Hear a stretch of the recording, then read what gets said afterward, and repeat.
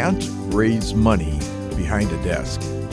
That's today's topic, brought to you by Mr. Brian Wilburn, Director of Development for the St. Paul's Newman Center here at North Dakota State University. I'm Brian's co-host, Greg Jeffrey, founder of Catholic Development Group. Brian, you can't raise money behind a desk. Can't be done, Greg. Nope, not in any way. Well, yes, you could. If you picked up the phone, you call someone and ask for $100 and get it, you've technically done it. But what do we mean by that phrase? It's certainly not patented by me. You can't raise money behind a desk.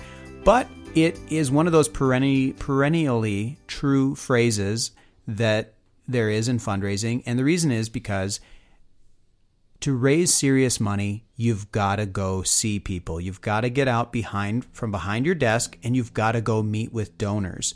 That's kind of the logic, Greg, of why people say you can't raise money behind the desk. And I think it's been true in my own career that if you get out and see people, good things are going to happen. And one of the things that I will credit to Peter DeCaretree, Mike Perkins, John Flynn is this system of challenging yourself and tracking to make sure that you are seeing at least 20 to 30 people a month. And that is a goal that I set for myself. It's a goal that, this year, I think every month this year I've had at least 20 visits. And that's a benchmark that I think that you should shoot for in your fundraising. I think most development directors would think that's a pretty hefty goal to hit. Yeah, what the heck? Well, I think it's good to clarify that those are not all solicitation visits. And so, if you were seeing, and there might be, though, if you're in a campaign season, they might be. But the thing is, I don't go out and set every visit to try to go ask for money. Now, the thing is, I try to be very honest and transparent in my fundraising. If I call someone and say, I just want to see you, then I just want to see you. But if you're a good fundraiser, you should always be prepared for a great opportunity that if they have an interest and passion that you might have ready. And that happens a lot. If you're out seeing somebody, you're having a great meeting, what ends up happening if you're sharing good things happening in your charity is they say, well, how can I help? And then you better be ready with something. You better, no, I can't ask you that, Mr. Jones. That's not why we're here today. Idiot. Ask them for, be ready. So you have to be ready for that too. But that's the thing. If you're out seeing people, those kind of things are going to happen. And it helps you to hit the kind of key 4 areas of fundraising visits, which are discovery, cultivation, solicitation, and stewardship. And for me, it's a big challenge to make sure to not just be asking people for money, because to hit 20 to 30 appointments, you're going to have to go and steward people, right? So of those, say you do 30 visits a month. Of those 30 visits, you're in the middle of a major capital campaign. Right. Towards the tail end of a capital campaign. Right.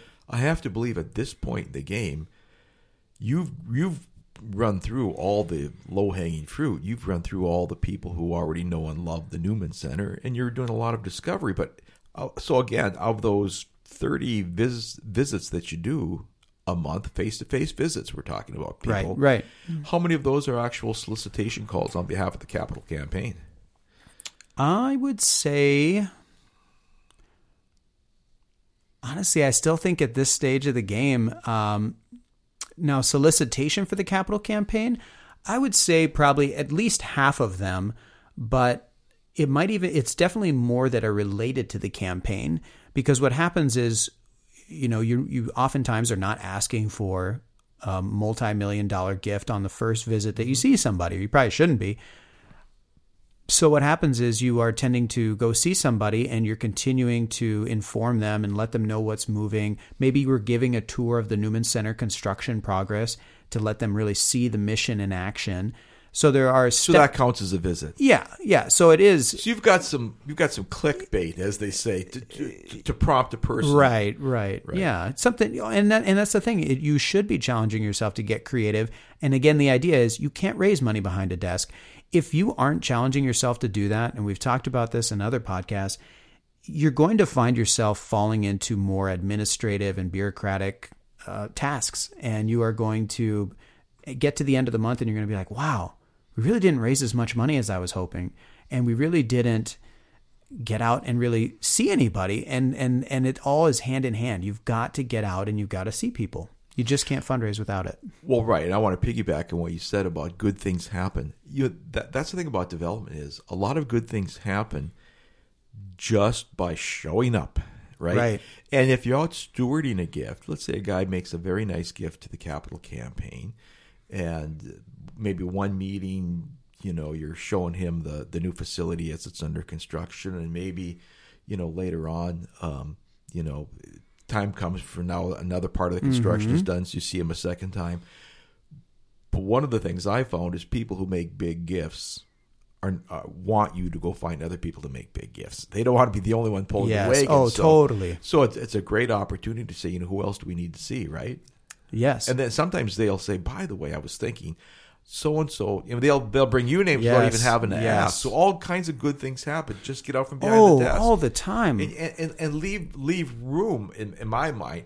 I'll leave room for God to do His work, right? I mean, leave room for the unexpected. Leave room for good things to happen that you didn't necessarily foresee. Count on it, actually. Yeah, that is so right, Greg. When you talk about that we are not the end all be all source of all knowledge, and so you might think the best laid plans of mice and men. You have everything laid out exactly as it's going to go, and I can't tell you how many times, and you too, Greg, probably you get in a meeting and it doesn't go anything like you thought it would.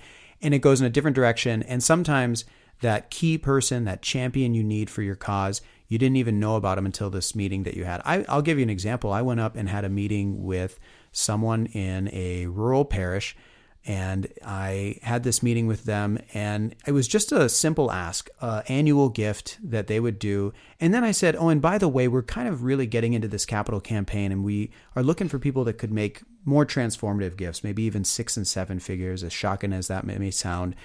Do you know anyone that you think might be open to that kind of a gift? And you know what? They gave me some names, and sometimes it goes absolutely nowhere. Mm-hmm. But one of those people ended up being someone who ended up giving us over $300,000. And had I not shown up at that rural area, driven on, I don't know what kind of roads all the way up there to get there, I would never have gotten that name, and we would never have gotten $300,000. That happens all the time. You have to get out from behind the desk. What's so impressive about your situation, Brian, is I know where you guys started this capital campaign. Yeah, you do. Every one of those gifts that you've gotten, including several multi-million-dollar gifts, $1 million and above gifts, were through networking. So many. You saw the list, Greg, and that happens in all campaigns, which you've been a part of many, where you have this list and you're like, this is how it's going to play out. And it ends up that many of those people aren't big, and the people that you don't know yet end up being your big supporters later on in the campaign. For us, that's been so true. And I think part of the blessing of being able to work at the Newman Center, as you do, Brian, is that it's such a strong mission. It speaks to so many Catholics who are of my age or better, approaching retirement, who have maybe more disposable major gift dollars, right? Right. And a lot of us who've spent our lives in the church and see the church turn gray and diminish in numbers. Yeah, we're looking to the Newman Center. We're looking to our schools as places where the primary evangelization needs to occur. Mm-hmm. Yeah. Yep. You got a mission that gets people passionate. Exactly. Yeah. Exactly. So that's it, guys. You can't raise money behind a desk. You got to get creative to hit that 20 to 30 appointments. But that's my challenge to you is to do that. All right. Get out there, guys. Get out there. Get her done. See you later.